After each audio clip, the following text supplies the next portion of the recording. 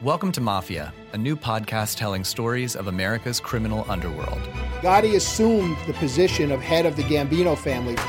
And using the name Donnie Brasco, I was able to infiltrate the Bonanno crime family in New York City. Bugsy Siegel is an American mob legend. One man changed the whole texture and landscape of crime in America. Listen to Mafia every Wednesday on Apple Podcasts or wherever you get your favorite shows. 5, 4, 3, 2, 1. Cue music. This is Movies First with Alex First and Chris Coleman. On a previous edition of Movies First, we had a look at the biopic All Eyes on Me, the story of Tupac Shakur. We now go to another greatly admired and incredibly popular musician who is, alas, no longer with us. Another one who died far too young, and again, someone who I've played many, many times on many, many radio stations. The story of Whitney Houston in Whitney, Can I Be Me? Alex, it's another documentary. I always approach docos like this with just a little bit of scepticism. Am I justified in doing so for this? Well, why are you sceptical? Because it's sort of got usually the imprimatur of the family and it tells a nice story, is that right? That is my question. Yeah, no, this is the unauthorised version. And I've got to say to you, All Eyes on Me, the Tupac Shakur story, was not a documentary. That was a straight narrative. No, absolutely. That was a biopic, yeah. Yeah. So, I mean, I suppose that we're going to get a lot more of Whitney because there is going to be an authorised version of the Whitney story coming out soon as well. I mean, she had this great voice, golden voice, unmatchable range. I thought she was extraordinary. 6-time Grammy winner, one of the most successful female recording artists of all time. Of course, she had this troubled marriage to the singer Bobby Brown and many, many years of struggles with addiction.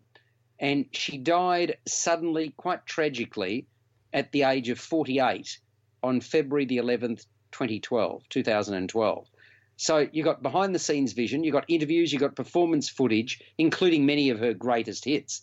So this documentary, Whitney, Can I Be Me, explores the impact that her life and death had on the people around her and the world of music. And according to her band members, Can I Be Me was Houston's favourite expression. And it explores the film Whitney's central dilemma. Even though she'd made millions of dollars, she'd had more consecutive number one hits than the Beatles, I kid you not, was recognised as having one of the greatest voices of all time, she still could not do what she wanted to do, either personally or professionally. So when you're thinking about music biopics, Amy set the gold standard in terms of warts and all music figure biopics. Mm-hmm. This one is not a patch on that. It still provides some limited insights into the troubled life of a stellar performer and drug addict. I thought the doco was far, far too long, 105 minutes, talks about some of the problems that Houston had, but shows us absolutely nothing of that side of her life, save for a letter from her former bodyguard. Remember there was the movie The Bodyguard with Kevin Costner? Mm-hmm. Yeah. I mean, that's the bodyguard that's featured here.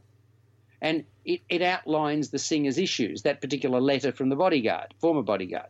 Now, there are some nice shots of her growing up, singing in the church choir. There's a number of candid personal moments with Bobby Brown. There's one sequence on stage with their daughter, who was very young at the time.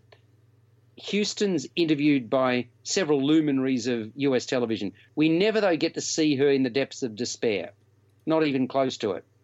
Instead, we hear the thoughts of band members, those that toured with her and worked for her. We learn about their concerns for her health and well-being. And this is this woman with this God-given gift, of course.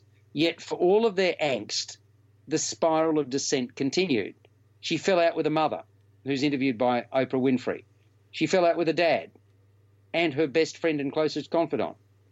We are witness to that great, great voice through concert footage, but overall, I thought there was a randomness to what we were actually shown and the order in which we saw it in this documentary.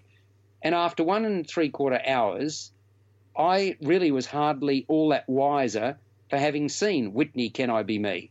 And I thought that was very disappointing. Hey, you. With a rhinestone dog collar. Between us dogs, I just convinced my human to upgrade to a new home with a 1,200 square foot bathroom. I think she called it a yard. With Wells Fargo's 3% down mortgage option, my human realized a new home was within reach. And I only gave her puppy eyes once. Get your human to talk to a mortgage consultant or learn more at wellsfargo.com/woof. Wells Fargo Home Mortgage. Down payments as low as 3% on a fixed rate loan require mortgage insurance. Ask a home mortgage consultant about loan requirements. Wells Fargo Home Mortgage is a division of Wells Fargo Bank N.A., Equal Housing Lender, NMLSR ID 399801.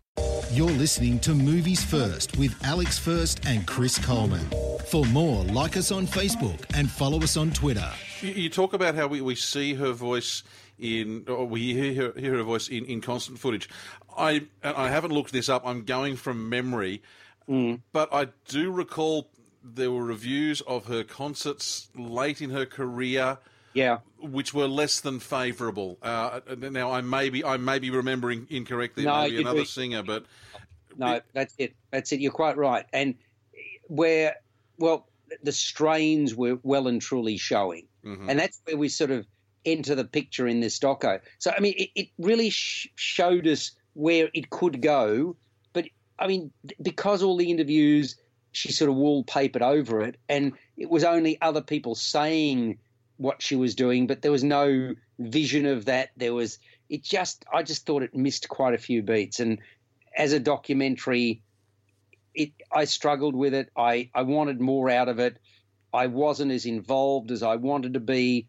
And I've seen some really good docos lately. So, we've talked about Whiteley. We've talked about the Heath Ledger one. We talked about Amy. You look at Senna, which is going back a few years as well. They're very, very good. I mean, Amy and Senna are the two best docos I think I've ever seen. This is, 5.5 out of 10 material. You've been listening to Movies First with Alex First and Chris Coleman. Subscribe to the full podcast at Audioboom, Stitcher and iTunes, or your favourite podcast distributor. This has been another quality podcast production from Bytes.com.